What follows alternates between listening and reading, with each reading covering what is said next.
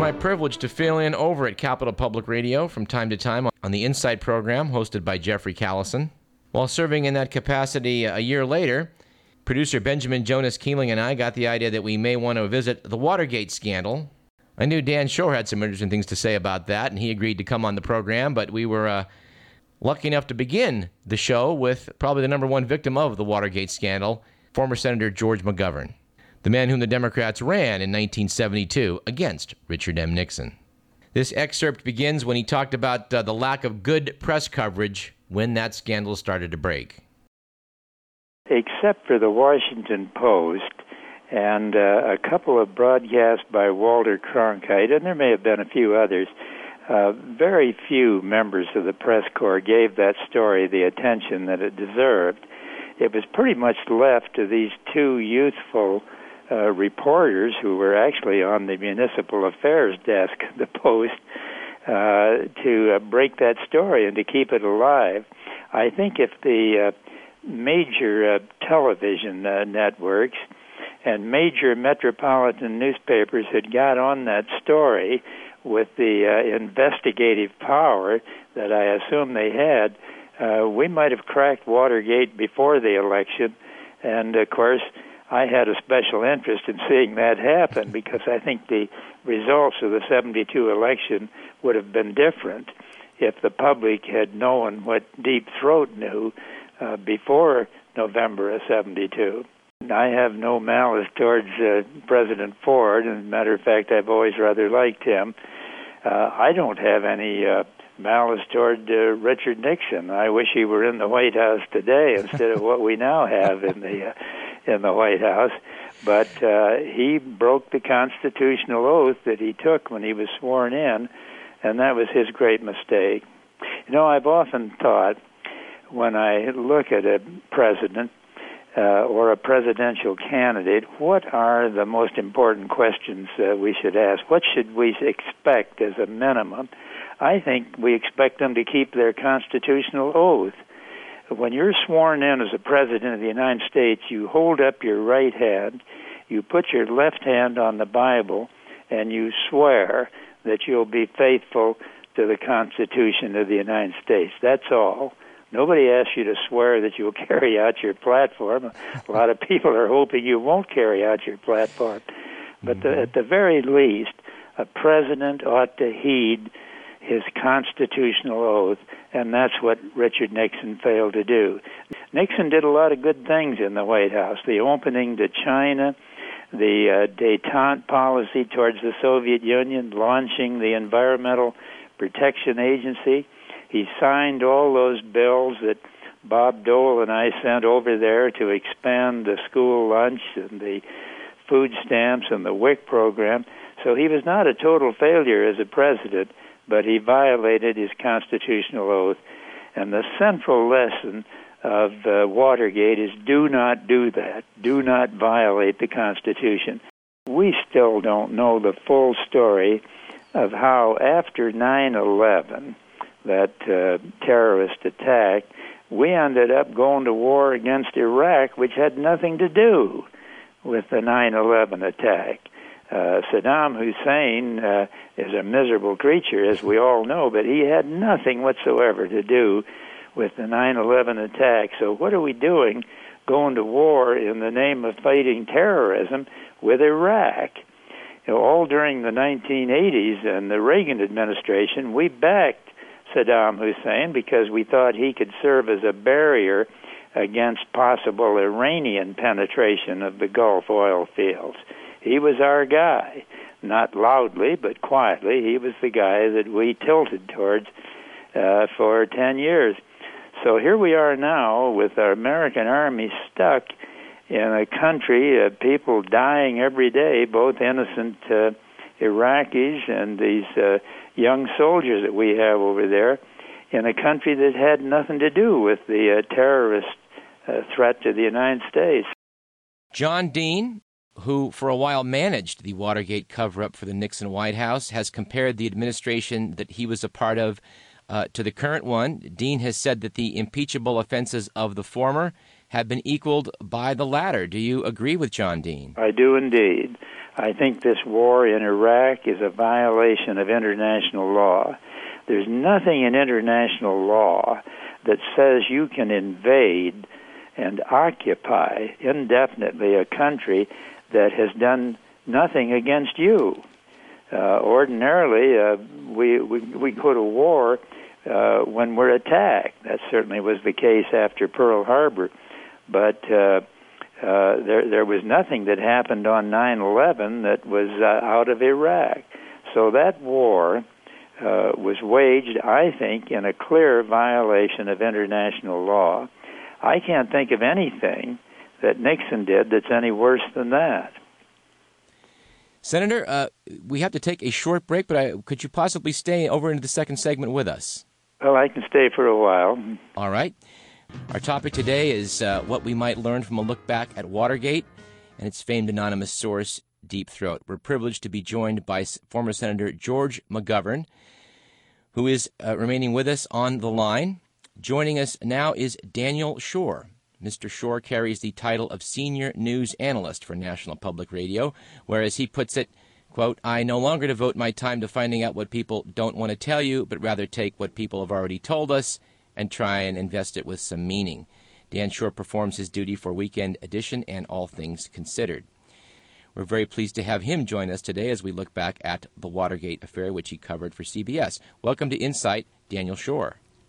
Oh, thank you very much, Douglas, especially if I can say hello to my old friend George McGovern. Well, let me add, Daniel Schorr's name should be added to the Washington Post and Walter Cronkite for doing everything possible to alert the country to what was going on in Watergate. I wish we'd had more people like that. Thanks, George. Mr. Schorr, it appears that you suspected Mark Felt might be Deep Throat a few years back. What pointed you in that direction? Well, that's true. As a matter, it was about 5 years ago. I went on the air on NPR and said that it now looks likely that Deep Throat was somebody high in the FBI, most probably Mark Felt, who was the associate director of the FBI. And what pointed me towards it was a very interesting article by Jim Mann in Atlantic Monthly, which Mann had been occupying the desk next to Bob Woodward at the Washington Post, and wrote that he heard him say, I got to get to my FBI source on this. And when was able to figure out what the probabilities were there. I don't deserve any credit for this. Jim Mann was the one who really had that long before Mark Felt went public. There have been many attacks on anonymous sources of late. The Bush administration has called them a threat to the credibility of the media. USA Today's Al Neuharth called them an evil in journalism. But in a recent column, Mr. Schorr, you noted how revelations of abuses of detainees in U.S. custody depended on such leakers, and that these sources are in fact invaluable to a functioning media. Well, if you say leaking, it doesn't sound good. But if you say whistleblowing, it has a different aspect. And there has to be some way. I think that the First Amendment in the Constitution was designed so that the press would follow the government and find out what was going wrong there. And sometimes that would require the cooperation of somebody in the government who had a higher duty than merely a bureaucratic duty to a superior. If the superior wasn't obeying the Constitution, then somebody would have to do it for them. I am obviously a great supporter of the idea of confidential sources and leaks, because they are a way of putting a check on people who otherwise would harm our country. Former Nixon partisans like Pat Buchanan have denounced Mark Felt's role as a source for Bob Woodward. But a question I would have for both of you... would, if I were Pat Buchanan, I would too. And it wasn't very good. It was Pat. But I would ask the both of you: is the art of the leak not a fundamental method by which political ends are achieved in D.C., something practiced by all? That's probably true, but I fully agree with what Dan Schorr has just said, that sometimes the only way we can find out what's going on inside the government is from someone who knows what's going on to go to the press and release the information. And, you know, for people like Chuck Colson and Gordon Liddy, both convicted felons, to be lecturing Mark Feld on what is the ethical way to deal with your responsibilities in high office, I think is a bit much.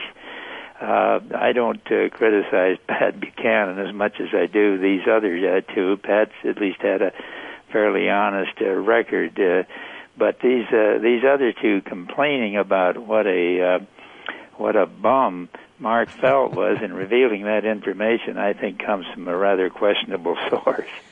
George, let me bring you up to date. It was Pat Buchanan who got angry at me because I criticized a speech that he had written for President Nixon, and it was the one who had it arranged for me to be subjected to an FBI investigation in the hope of learning something dirty about me. That was Pat Buchanan. Is that right? Well, Yep. as usual, you've educated me.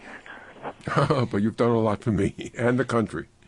Mr. Shore, you have this quote that I just have to bring up because I love it. You said, my life is based on unnamed sources. Can we talk a little bit about how you narrowly avoided prosecution by the U.S. Congress for failure to reveal your source of a secret government report? Yes, I have to try to keep it short because it's, on the whole, a very long story. But to put it briefly, the House Intelligence Committee was investigating some of the terrible things that had happened in the CIA, like assassination conspiracies and such. And by the time they finished their report, it had become very controversial. The House of Representatives was induced by the Ford administration to suppress the report. As it happened, I had an advance copy. Indeed, I had the only advance copy, and decided that I had the duty to see that it got published, which I then did. That caused an enormous row, and I was called before the House Ethics Committee, which demanded to know my source. I told them I couldn't tell them. They threatened me with a contempt citation and possible prison sentence if I didn't want to tell them. I told them I simply couldn't do it. In the end, the Ethics Committee voted 6-5 not to send me to jail.